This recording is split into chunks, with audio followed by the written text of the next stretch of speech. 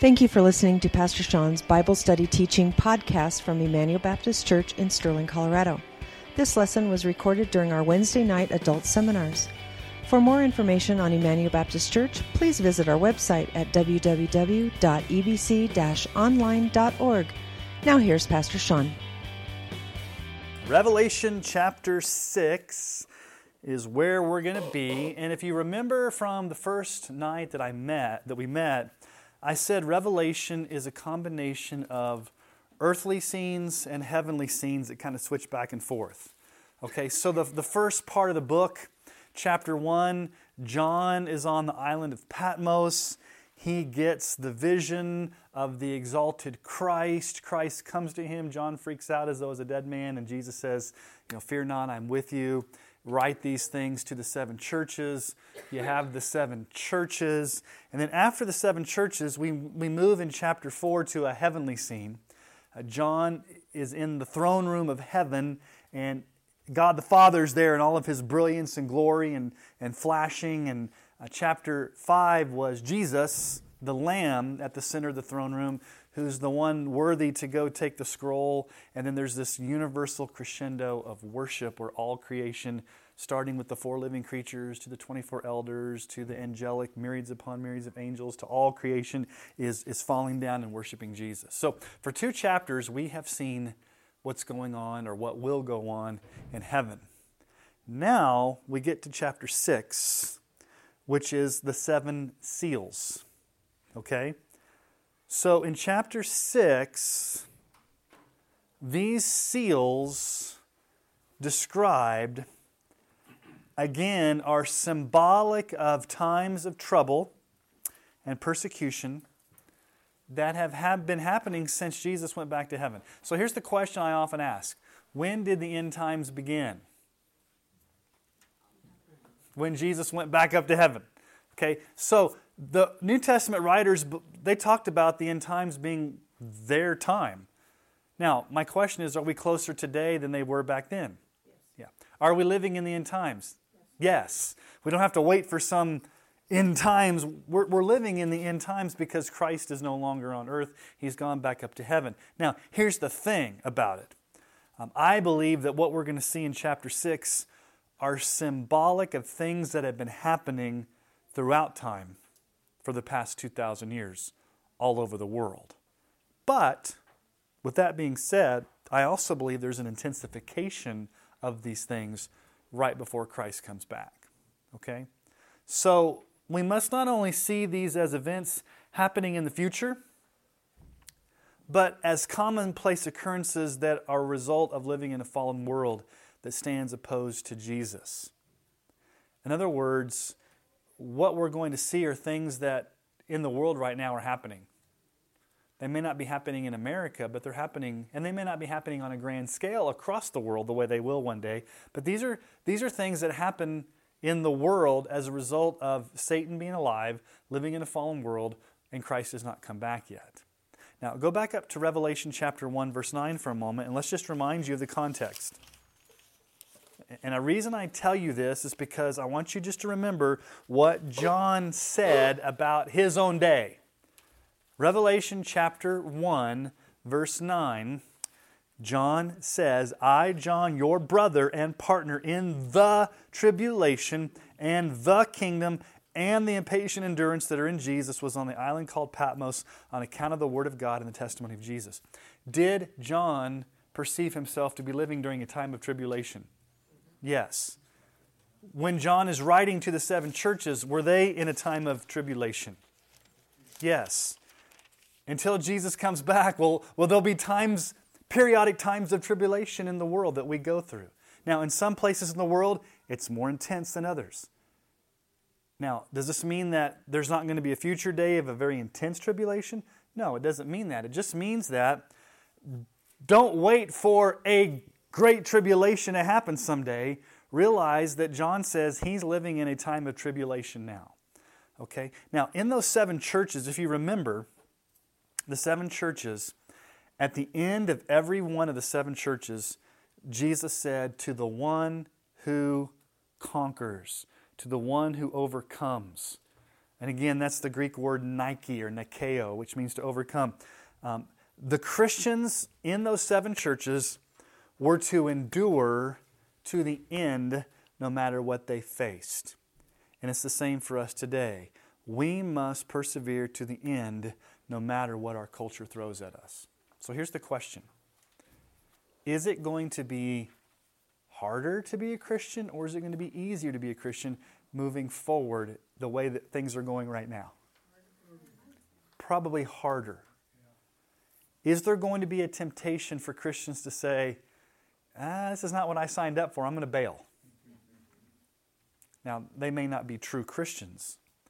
So, one of the things about being a Christian in a time of tribulation is the call to endure. Now, this is not in your notes. Let's just stop and talk about this. This is called, let me just write this down. This is called perseverance of the saints.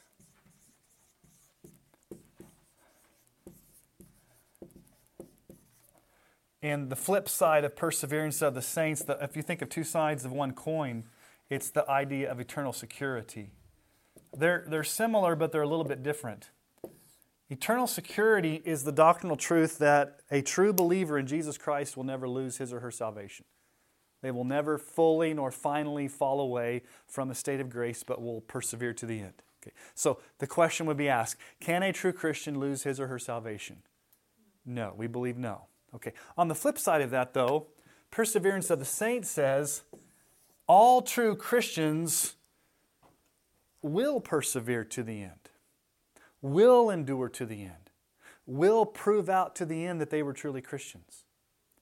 Now, the question then becomes, does a Christian do that in his or her own power, or does God, the Holy Spirit, live in us, giving us the grace to persevere? We're given grace to persevere. So some people misunderstand perseverance of the saints. They'd be like, well, that just means that if you try really hard and you try to keep yourself saved, hopefully you've done enough at the end of your life to keep yourself saved. That's not perseverance of the saints.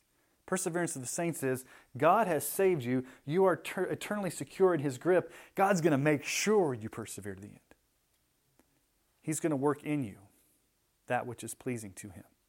Okay? So part of the book of Revelation is, how do we persevere to the end? Do we know when the end is?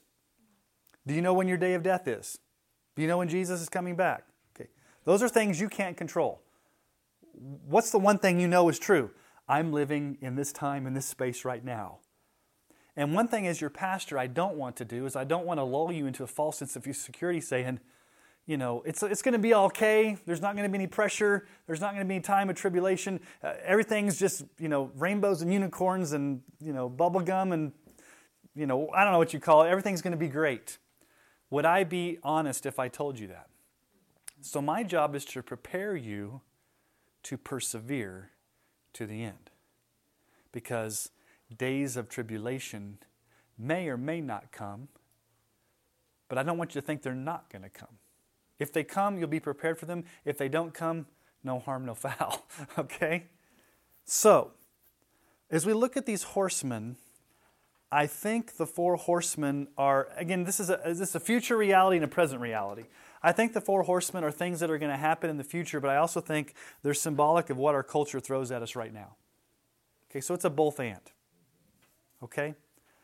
So let's just remember that chapter 5 ended with Jesus taking the scroll. Remember? He was the one worthy to go take the scroll. What was the scroll? It was written on front and back. It was sealed. It was God's plan of judgment that He was going to execute on the earth. So the drama is Jesus takes the scroll. All creation bows down and worships Jesus. Chapter 6 is, okay, Jesus is the one who's going to execute the judgment that's in the scroll. So these judgments come from Jesus Himself, who's the only one worthy to open the seals and to execute God's judgment on the earth. These texts do not tell us that these are accidents of nature or that these are like from Satan. They come from Jesus. So let's just read chapter 6. Let's look at verses 1 let's just start with 1 through 6. Now I watched when the Lamb, Jesus, opened one of the 7 seals, and I heard one of the 4 living creatures say with a voice like thunder, "Come!" And I looked, and behold, a white horse. And its rider had a bow, and a crown was given to him, and he came out conquering and to conquer. When he opened the 2nd seal, I heard the 2nd living creature say, "Come!" And out came another horse, bright red. Its rider was permitted to take peace from the earth, so that people should slay one another, and he was given a great sword. When he opened the 3rd seal, I heard the 3rd living creature say, "Come!" And look, and behold, a black horse, and its rider had a pair of scales in his hand. And I heard what seemed to be a voice in the midst of the 4 living creatures saying, "A quart of wheat for a denarius, and 3 quarts of barley for a denarius, and do not harm the oil and wine." When he opened the 4th seal, I heard the voice of the 4th living creature say, "Come!" And I looked, and behold, a pale horse, and its rider was named Death, and Hades followed him. And they were given authority over a 4th of the earth to kill with the sword, and with famine, and with pestilence, and by a wild beast on the earth. Okay.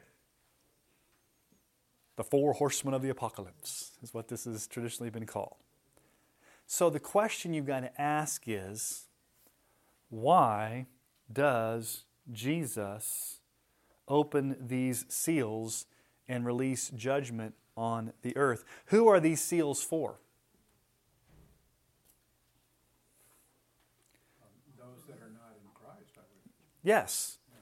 Okay, these are to punish non-believers, but at the same time, they're a source of refining and purifying for the church. Here's where differences of opinion on the book of Revelation, this is where we're going to get into some differences of opinion, secondary issues. Nowhere in this text does it say that Christians will be exempt from what happens as a result of these occurrences. Now, it just says these things are happening. Are Christians going to be out of the picture? Are they going to be in there during the time? We can't answer that question from this text. The text itself. Does anywhere in this text teach that Christians are removed or that Christians are exempt? Do you see anything there? So we have to argue from silence that, yes, these are punishment for non-believers, but at the same time, God may ordain that we go through times of judgment, not judgment upon us, but we may be. So let me just ask you a question. If God were to bring judgment on America tomorrow, would Christians living in America be exempt from that? Now, would we be judged? No. Would we experience the judgment of God in the culture that we're living in? So the judgment's not for us. The judgment's for a wicked culture, but we're living in that wicked culture and we'd feel the effects of that. Is that what, do you understand what I'm saying? I'm saying that just because God brings judgment on non-believers doesn't necessarily mean that Christians aren't there. Now, the only time in the Bible that I remember judgments coming and God's people being spared is Egypt, when Israel was in the land of Goshen and the plagues didn't affect them. They were protected. But there have been times when God's people, especially in the Old Testament, were invaded by foreign armies, and God may have even been punishing those foreign armies, but Israel felt the effects of that. Yeah, Paul, you were going to... When you say judgment, is that the same as a tribulation, or is it different? When I say judgment, there is a final judgment that will be the great white throne judgment. That's the final judgment. And maybe judgment's not a good word. Does or can God... Okay, do you guys want to take it slow tonight and go somewhere else? Or do you want to stick with this? Because that's a good question. Okay. Let me just write a word up here. Because I think, actually, what I'm about to tell you may be more pressing to what's going on in our culture right now. And it'll come back to Revelation. Is that okay if we take a sidetrack? Okay. So this is not in your notes at all, so you may have to write. Let's go to Romans chapter 1, verse 18 and following. And I want to talk to you about a word. Maybe, see, Paul, when we talk about judgment or wrath, we may need to qualify those statements because God can bring periods of judgment right now, but not necessarily the final judgment where everybody's going to be consigned to their final heaven and hell. Does that make sense? So like when God flooded the earth, that was a judgment, was it not? When God did Sodom and Gomorrah, that was a judgment, was it not? When God killed Ananias and Sapphira on the spot, was that not a judgment? Now, was that worldwide and affected everybody? Well, the flood was. But were these? So there are some times where God executes His judgment in different ways on the earth and has done it through history without it being the final judgment. Does that make sense? Does that answer your question, Paul? Or is it more confusing? Well, not really. I'm trying to sort those two words out. Yeah. Let's go to Romans chapter 1 and let me give you a distinction here. So in Romans chapter 1 explains why when you watch the news and you watch culture, you're like, why in the world are people insane? Two questions you probably ask. Why are people so immoral and why are people so insane? Romans chapter 1 answers that question, okay? So here's why people are insane and here's why people are immoral. And I mean that in the kindest way you can call it. Romans chapter 1, verse 18. For the wrath of God is revealed from heaven against all ungodliness and unrighteousness of men who by their unrighteousness suppress the truth. Okay, stop right there. The wrath of God, you guys tell me, is that present tense or future tense in your Bible? The wrath of God is presently being revealed. Now, there are two different types of ways God can execute His wrath. There's an active wrath, and I guess there's more of a passive wrath. An active wrath of God would be those times in history where God actively intervened to bring about pretty visible judgment. So what would be some examples of God's active wrath? Okay, we can think of the flood. That's pretty active, isn't it? Okay. Sodom and Gomorrah. Can I just put S and G there? Sodom and Gomorrah. Yeah, like a bunch of Old Testament examples of, Sennacherib. I don't even know how to spell Sennacherib. The Assyrian armies. Times where God, like, when I say active, I think these are like direct acts of God's justice and judgment coming upon either the whole world or a people. Now, there's a passive wrath of God where God does not actively mete out His justice, but He does it in a passive way. And this verse explains how that happens. So, the wrath of God, he says the wrath of God is being revealed from heaven, which means it's a present reality right now. So there's a future day of wrath, but there's a present day of wrath. What do men do in their unrighteousness and their ungodliness? What's the key word that verse 18 says? What does it mean they suppress the truth? What does to suppress the truth mean? They're pushing it away, they're hiding it. So let me ask you, is there any such thing as a true atheist? Not if they're honest with themselves. This text says, notice what it says. Look at verse 19. For what can be known about God is plain to them because God has shown it to him. For His invisible attributes, namely His eternal power and divine nature, have been clearly perceived ever since the creation of the world and the things that have been made, so they're without excuse. All people everywhere should look up at the moon, look up at the stars, look up at the sky and say, there's a God out there. Now, they won't know His name's Jesus. They don't know about the Trinity. But God has revealed enough in nature for people to look up and say, there's a God out there. And what should those people, all people, do when they look up and see God reveal Himself in the world? What should they do? They should worship and praise that God and give thanks to that God. Instead of worshiping and praising and acknowledging a Creator, what do? Does Paul say in verse 18? They suppress the truth. God's reality is right in front of them. You look at a sunset, You look at the waves crashing on a beach. You ski to the top of a mountain. You go to a rainforest. Think of you go to the Grand Canyon. You look at creation, you look through a telescope, and you're like, I am so insignificantly small. There's got to be a creator out there. So instead of saying, there's a creator out there, you suppress that and say, I refuse to acknowledge there's even a God. I'm going to suppress that truth. I'm going to push it away. Because God's made it clearly known. Now here's what they do. Verse 21, although they knew God, they did not honor Him or give thanks to Him. What are you supposed to do when you look up at the stars and sky and see creation? You're supposed to worship and thank God. But instead, what do? You suppress that truth. And notice what happens. Although they knew God, they did not honor Him as God or give thanks to Him, but they came futile in their thinking, and their foolish hearts were darkened. Okay, so I'm going to erase this for just a moment. They became what in their thinking?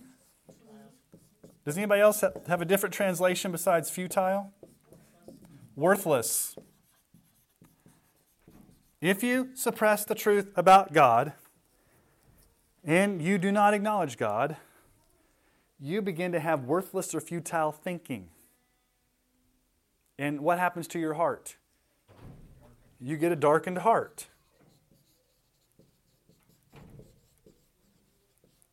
So your thinking is not godly, not Christian, and your heart is darkened.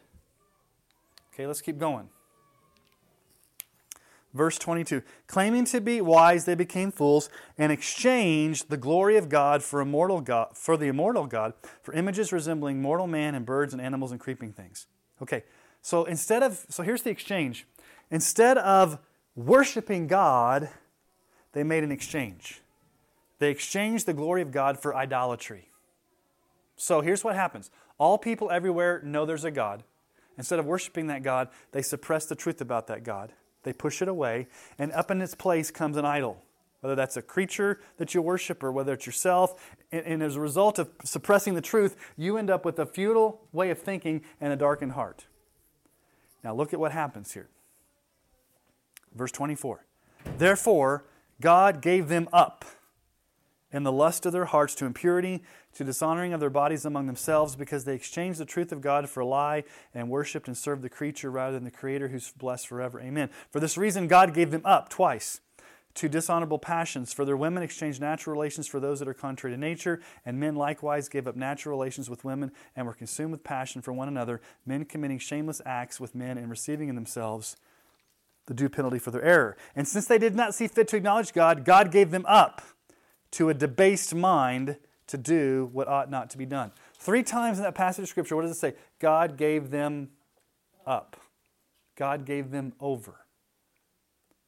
So the passive wrath of God is this. If you want to engage in all type of immorality and insanity and craziness, I'm not going to rain fire down on you like Sodom and Gomorrah. I'm just going to give you what you want. Follow your own heart and see where that leads you, and you will receive the due penalty of your error. So right now in America, this is just my personal opinion, if we're on the brink of an entire culture being given over to a depraved mind and darkened hearts and debased thinking. And when that happens, God says, if that's the way you want to go, I'm hands off. And that's just as much the wrath of God as Him pouring down judgment in Sodom and Gomorrah on America. So when I say we may be under judgment, I don't mean God's going to bring fire down. It could just be the way God exercises His judgment on America is saying, if you guys want to be insane, and you guys want to be godless, and you guys want to be immoral, and you guys want to be illogical, and you guys want to do all these things, America, then I'll let you have it. And then when God gives a culture over, what ends up happening? The worst thing you can think of. That's why when you talk to people today that aren't believers and may not have a Christian worldview, and you think to yourself when you come away, these people, they're insane. And I mean that not in a negative way, like they're mentally insane. I'm saying they don't understand basic logic. They've lost all morality. They've lost all semblance of right and wrong. They have no clue as to what's going on. And so when a culture moves that way, in hindsight, you can say that may, not always, but it may be evidence of the wrath. Hello. That may be a telephone call. It may be the wrath of God, because it says the wrath of God is being revealed. And how is that? Is there anything in that passage of Scripture about fire raining down or judgment? It's about being given over. Okay? Nancy, you had a question. Like, can some of these people eventually be turned? Yes. This is a description of all people. It's a description of all lost people. And the only way they're going to be turned is through what? The power of the gospel. If they have darkened, if they're futile in their thinking and their hearts are darkened, the only way that's going to happen is God's going to have to do a work to take the blinders off and soften their heart and open their heart. And He uses us as gospel witness to share the truth, and then God does that work of doing that unveiling. Does that make sense, Nancy? Yeah, I just thought, if she says it 3 times, does that mean that's it? Well, nowhere in this text does it say it's permanent, but nowhere in this text does it say it's not permanent. Okay? So I don't want to presume upon God, because if I say it's permanent, then I'm saying, well, there's no hope for anybody. If I say it's not permanent, then I'm putting God in a box saying He may actually get to a point where He says it is permanent. So I'm not going to speak for God where the text doesn't speak. I would say this: lost people are lost and need to be saved. The only way they're going to be saved is through the gospel and the power of the Holy Spirit. How does God do that? He uses our witness to do that. The other details I'm not supposed to know. If God chooses to give a culture over and God sets a point beyond which it's too late, He's not going to reveal that to me. My responsibility and what I know is I need to share the gospel with everybody, pray for everybody, make sure that everybody hears the gospel so that they can get saved, and let God work out the details. But we have a passage here that says He gives them over. Now, is that a permanent giving over? Or is that a temporary giving over? We don't know. Yes, Brent. Do you think it's taken out of context when you say, it says how many times should you forgive your brother, and it's 70 times 7, but the real word is basically indefinitely, and I think that's sort of what God can do. Yeah. I think He does. Yeah, I would say, like, let's make this real. If there's somebody you know in your life that looks like they've been given over, let's make it real personal.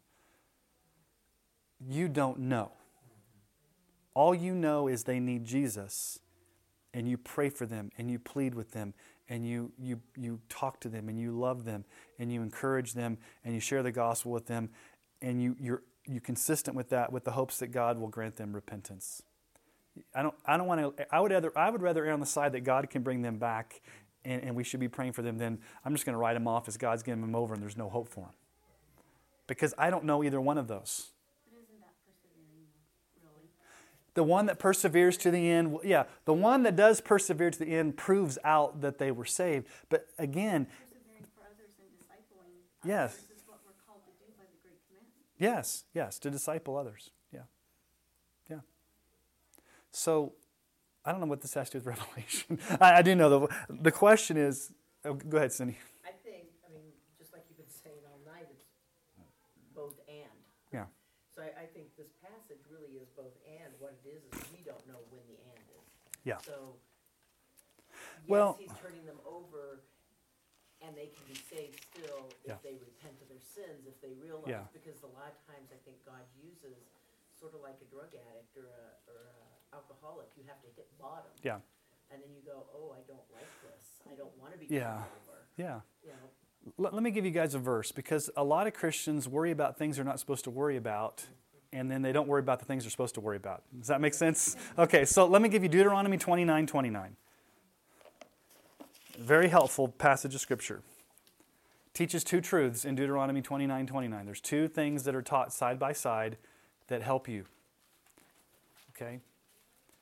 And some of you have more inquisitive minds. And a famous theologian said, don't go beyond what's written into speculation.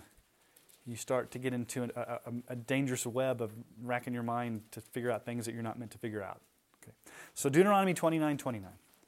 The secret things belong to the Lord our God, but the things that are revealed belong to us and to our children forever, that we may do all the words of this law. Okay. Truth number one in that passage of Scripture. The secret things belong to the Lord our God. Are there some things that God in His sovereignty has chosen not to reveal to us? And He's not under obligation to reveal to us. There are some things God says, I'm not going to give you the answer to that, and you don't need to know. So is that our burden or our responsibility to know the secret things of God?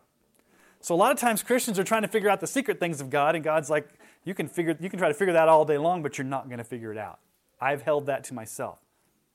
But in that same verse, what does He say? The things that are revealed belong to us so that we can obey them. What are the things that God has revealed to us? Well, everything you read in the Bible. So the things that God has revealed to us, we are responsible for, obeying, responding to. The things that God has not chosen to reveal to us, we're not responsible for those. God's not going to, on the day of judgment, hold us accountable for His secret sovereign will that we didn't know about. He's going to hold us responsible for the things that He's revealed to us that we obeyed. Does that make sense? Yeah. I think the other thing is in 1 Corinthians 5:5, where it says, you're to deliver this man to Satan for the destruction of the flesh, but then so that his spirit may be saved. Yeah. Yeah. So both. You're seeing both. Yeah. Yeah. So back to Revelation. When we talk about these four horsemen, the interpretation that may be a safe interpretation is this was written to the original audience and it had to have meant something to them at that culture, at that time. So what did it mean to the seven churches it was being written to that were in the midst of tribulation? John in the midst of tribulation. What does it mean to us?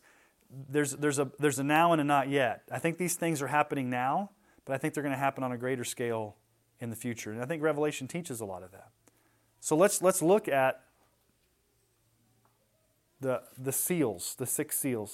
Seal number 1, the white horse. Now, automatically, you're thinking, well, obviously that's got to be Jesus. There have been 4 predominant views in church history, so nobody can agree. Let me give you the 4 views of who the rider on the white horse has been. View number 1 is it's the literal Antichrist, a somewhat satanic parody of Jesus coming on a white horse to kind of mimic Jesus, but not Jesus, a parody. So it's the literal Antichrist riding on a white horse because he's conquering. Okay? The second interpretation is historical. It's the Parthians. They were the persistent enemies of Rome and Iran and Iraq. They oftentimes rode on white horses. This was a real conquest in history. So John is talking about only what was historical to the people of his time in Rome. Some would say, well, it's Christ himself. Obviously, he's the rider on the white horse. Others would say, no, it's symbolic of the gospel going out in power and history. I don't have time to go into the details of the strengths and weaknesses of each position, but let me just tell you what I think it is, my best guess. I do not believe it's Christ at this point in Revelation because it doesn't make sense for him to open the seal and then to become the rider on the white horse. Does that make sense? Yes, we do have in chapter 19 Jesus on a white horse. But in the context of chapter 6, these events are ordained by God to bring about justice, and Jesus is the one executing the justice. I do not believe it's a literal Antichrist because we have nothing in the text to say that we should take it that way. Does the word Antichrist show in there? Does the word beast? It just says a rider on a white horse. I believe, this is what I believe it is, and I could be wrong. I believe it's a general symbol of conquest and warfare. Conquest and warfare. Under God's sovereign purposes, there will be wars and rumors of wars, and these are happening all the time. And yet, I do believe that right before Christ comes back, there will be an intensification of worldwide warfare. So the rider on the white horse, I think, is just a symbolic image of conquering and war and what's going on in our world right now, where nations are coming against nations to basically conquer and conquest. Now, are there nations conquering each other right now? All the time. Right before Jesus comes back, is there going to be an intensification of nations against nations? Yeah, Jesus said in Matthew 24, you will hear of wars and rumors of wars. Okay.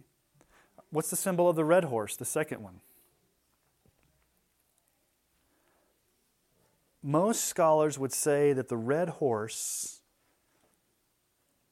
because he went out to slay one another, was given a great sword to take peace from the earth. Most scholars would say the red horse is the religious persecution of Christians, the slaughter of martyrs.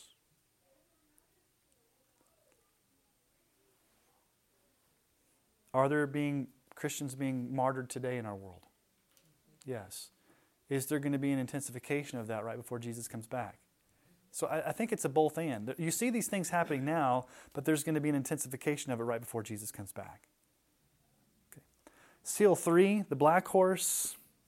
Now we get a little bit more detail because it talks about here a quart of wheat for a denarius and 3 quarts of barley for a denarius, and do not harm the oil and wine. It's talking about wheat and barley, things that relate to food.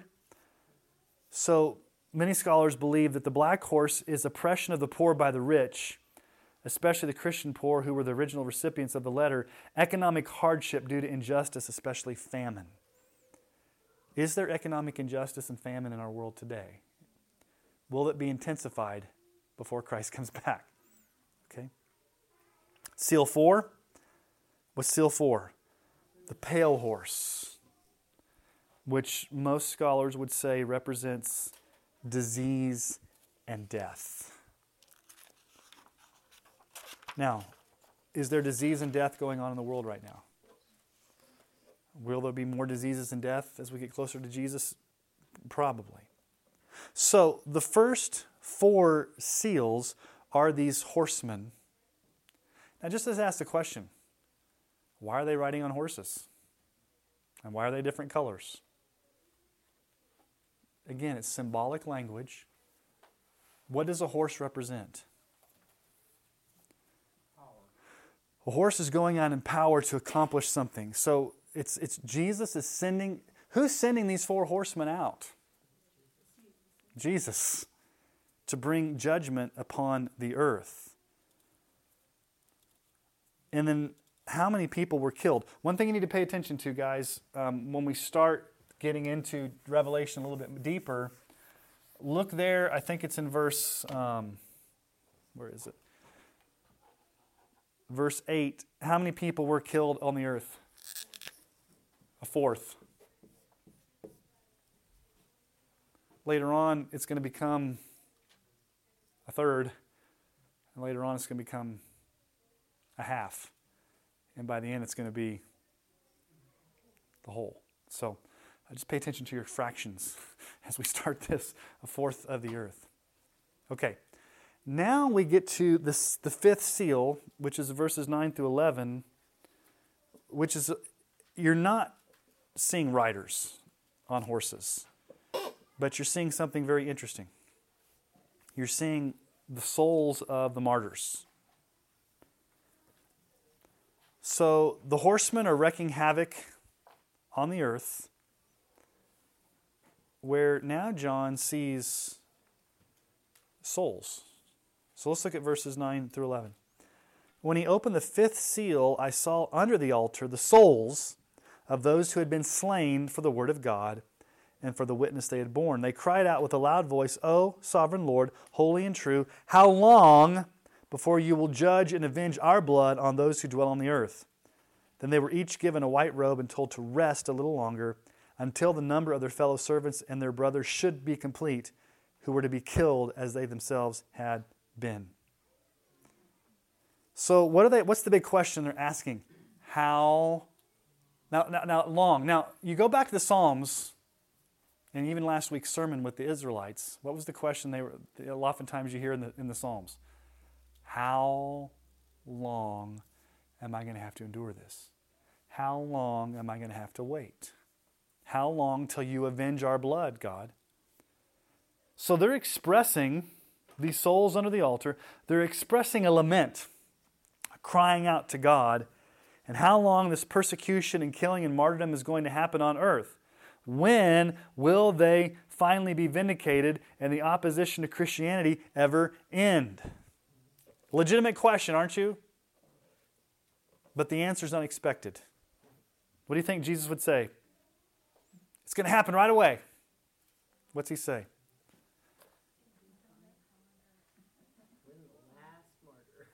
They were each given, verse 11, they were each given a white robe and told to rest a little longer. Wait just a little longer. They are told to wait until the full number of martyrs has been completed. In other words, God will bring history to a close when the last martyr's martyred. That doesn't help us in setting times and dates and pulling out charts and graphs because martyrdom's happening all over the world right now. One thing we do know, I don't know if you know this statistically, there have been more martyrs in the last 100 years worldwide than in the past 1900 years. Now, you may say, what's the reason for that? What's the most dominant world religion right now? Islam. Okay, so for 1900 years, Christianity's been the main religion in the world. Now you've got Islam taking over places where Christians are getting killed. So in the past 100 years, statistically, more people have been killed for their faith combined than the first 1900 years put together. So we're seeing more martyrs. You can go to Voice of the Martyrs. It's a website. We get the magazine. We put it out there on the Welcome Center table for you to take. Listen to what Jesus says in Matthew 24, 13 through 14. But the one who endures to the end will be saved, and this gospel of the kingdom will be proclaimed throughout the whole world as a testimony to all nations, and then the end will come. Okay, let's just talk about that verse. Does that mean that we can actually usher in when Jesus comes back by our evangelism? What does that text say? The gospel of the kingdom will be proclaimed throughout the whole world as a testimony to all nations, and then the end will come. Now, I can tell you right now, are there people groups that have never heard the gospel? Okay. We don't know why God has delayed in coming back or sending Jesus to come back. But we do know that there are places in this world where the gospel of the kingdom has not been proclaimed. So it could be that in God's timetable, His sovereign timetable, He's waiting until more unreached people groups have the opportunity to hear the gospel. Now, does that mean our obedience towards God's plan? If we don't do missions, God's not going to send Jesus on time. No, I think God is sovereign when He's going to send Jesus back. I just think that in the context of this passage of Scripture in Revelation, it's interesting that the martyrs are told, wait. Now, what are they given? They're given a white robe. The white robe in the book of Revelation is both a symbol of victory through faithful purity. They have been faithful to the end. They are experiencing their Sabbath rest in heaven. Now, notice that he says, I saw the souls. It's an interesting term, isn't it? They're only souls in heaven, and they haven't received their glorified bodies yet. That won't happen until the resurrection of the day of the dead on the final day. Now, I'm going to stop and answer a question that everybody asks, because it was asked to me in the new members class this past week. Every time I've taught a CCU class, the question's been asked. What happens to someone when they die? You want to ask that, right? Okay. Christian and non-Christian. So you want me to answer that, or do you guys know the answer? What does he see? What does John... Christ or after Christ? I'm talking about right now. Let's start with the saved person. Right now, like if your grandmother were to die tonight, where would she go? Well, it depends on whether she's saved or she's lost. What does John see? The souls. Okay, so when a Christian dies, their soul goes immediately to be in heaven with Jesus. Their soul. Where is their body staying? Either they were buried, they were cremated, they died at sea, they were drawn and quartered, they got blown up in an explosion, but whatever. Their body is still on earth. In heaven right now, are there people with bodies? No, just souls. Okay? At the resurrection of the dead will rise, and you will get a new body, a new glorified body. In a miraculous way, it's going to reunite with your soul. And so you will have a new resurrected body that you will live in for eternity. Has that happened yet? Okay. We who are still alive will go second. Okay, those the dead in Christ will go first. We who are still alive will be caught up and we'll get our new bodies as well. But right now in heaven, nobody has their new body yet because there hasn't been a final resurrection of the dead. Now, here's the question I've always had. Does a bodiless soul in heaven know they're bodiless? Or is it like they've been waiting, like a person that died 1,000 years ago, are they waiting around for 1,000 years in heaven? I sure wish my body comes soon. Okay, couple of things. In heaven, you're perfect. Your soul is perfect, so you're not worrying about where your body is. And number two, we don't know how long the duration is in heaven. It could be the moment you die in heaven, like the moment you, like say you died 1,000 years ago and Jesus comes back in 1,000 years. So like, let's say that's a 2,000-year period. In heaven, the moment you die and the moment Jesus comes back and you get your new body, it could be just like a twinkling of an eye in heaven. It may not be durative. I don't know. The Bible doesn't share that. All we know is that the soul of a saved person goes immediately to be in heaven. That's why John says in heaven he saw the souls of those who were under the altar. Now, a lost person, same thing, except for different place.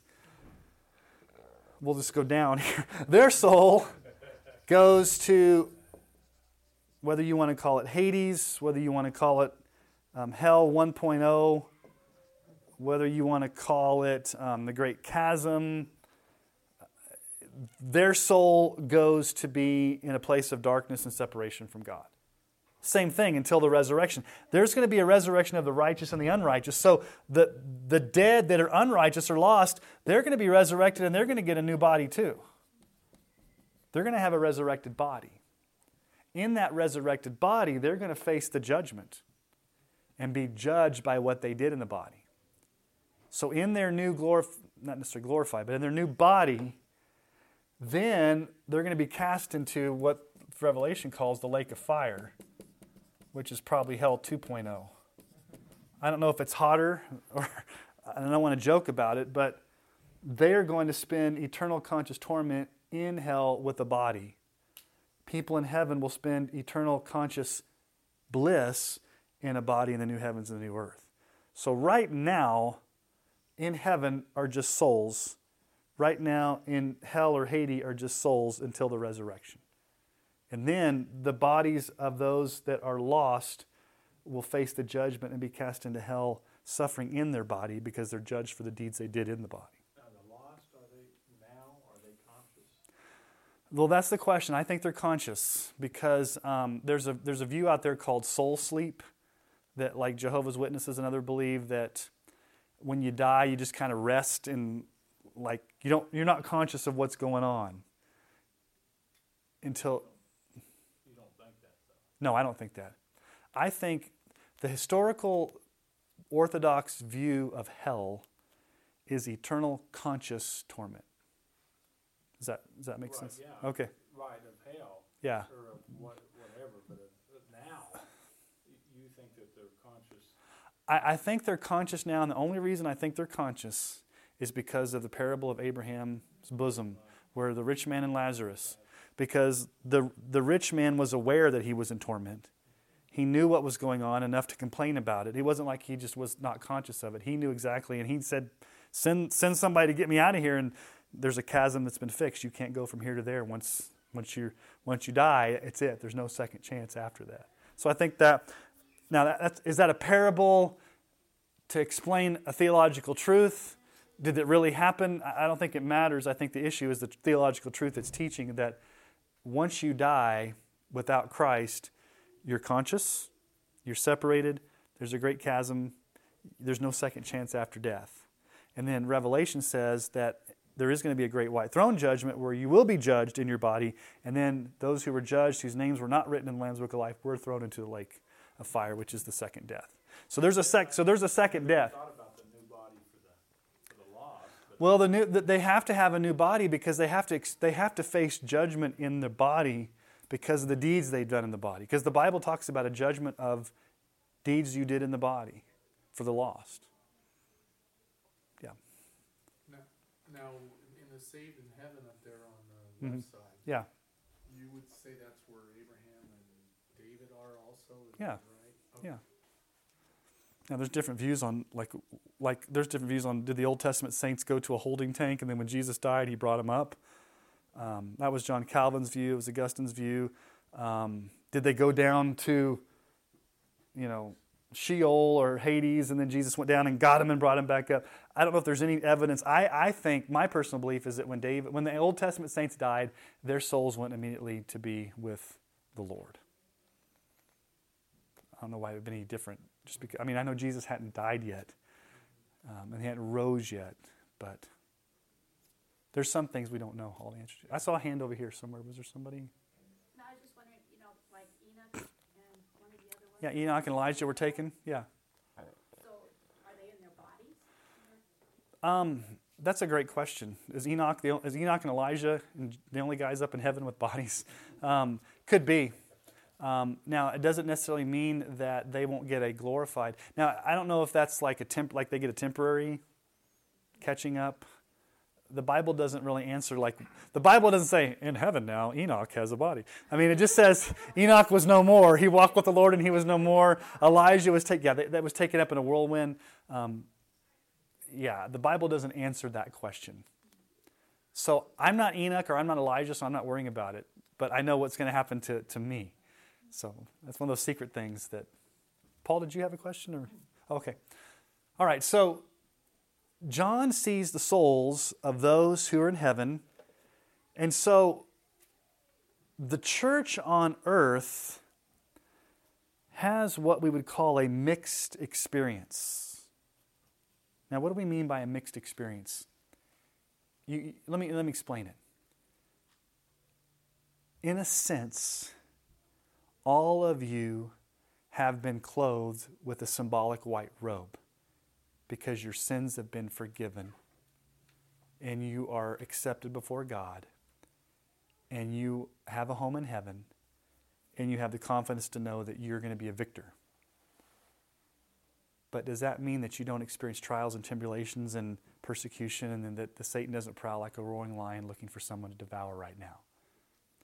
So on earth, we can have the victory of knowing that our sins are forgiven, but we're also in a fallen world and Christ hasn't come back yet and we don't have our new bodies. And so I think the souls of those up there that are waiting vindication shows us that, number one, there are going to be martyrs. And it's God's ordained timetable for those martyrs to be martyrs. Which is, it's either comforting or it's kind of scary. If God ordains you to be a martyr, you will be a martyr. Now, it doesn't talk about a number here. It doesn't talk about a location. It doesn't talk about a country. My personal belief is that not many, in comparison of all Christians, are going to be called to be martyrs. But there will be some. There are some right now that are being called to be martyrs. Okay? All right. So let's look at the sixth seal, which is the great earthquake. So, sixth seal, verses 12 through 17. When he opened the sixth seal, I looked and behold, there was a great earthquake, and the sun became black as sackcloth, the full moon became like blood, and the stars of the skies fell to the earth as a fig tree sheds its winter fruit when shaken by a gale. The sky vanished like a scroll that's being rolled up, and every mountain and island was removed from its place. Then the kings of the earth, and the great ones, and the generals, and the rich and powerful, and everyone, slave and free, hid themselves in the caves and among the rocks of the mountains, calling to the mountains and rocks, fall on us and hide us from the face of him who's seated on the throne and from the wrath of the Lamb, for the great day of their wrath has come, and who can stand? Okay, that sounds like final judgment, doesn't it? It is final judgment. This is the final judgment. Now, the question is, okay, why doesn't Revelation just stop right here? I mean, that sounds like the end, doesn't it? Okay, the moon becomes like blood. There's a great earthquake. The sky is being rolled up like a scroll. Everybody's freaking out, trying to hide themselves, and everybody's saying, it's the day of wrath. It is the end. Okay, why doesn't Revelation just end with chapter 6 or just go straight to heaven? Why do we have chapter 7 through 20? Okay.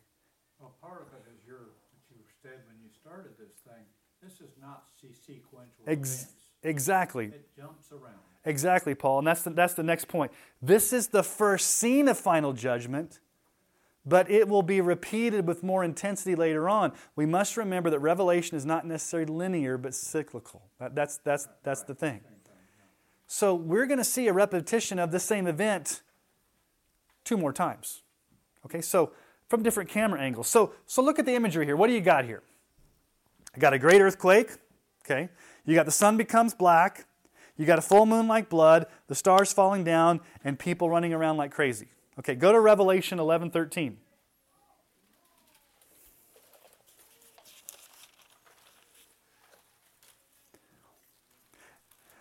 Revelation 11:13, and at that hour there was a great earthquake, and 1/10 of the city fell. 7,000 people were killed in the earthquake, and the rest were terrified and gave glory to God of heaven. Okay, is this another earthquake? Is this another end? Or is this just telling it in a different way? Okay, go to chapter 16, verse 18. And there were flashes of lightning, rumblings, peals of thunder, and a great earthquake, such as there had never been since man on the earth. So great was the earthquake. The great city was split into 3 parts, and the cities of the nations fell, and God remembered Babylon the Great, on and on and on. So the question is, okay, are there 3 earthquakes in Revelation?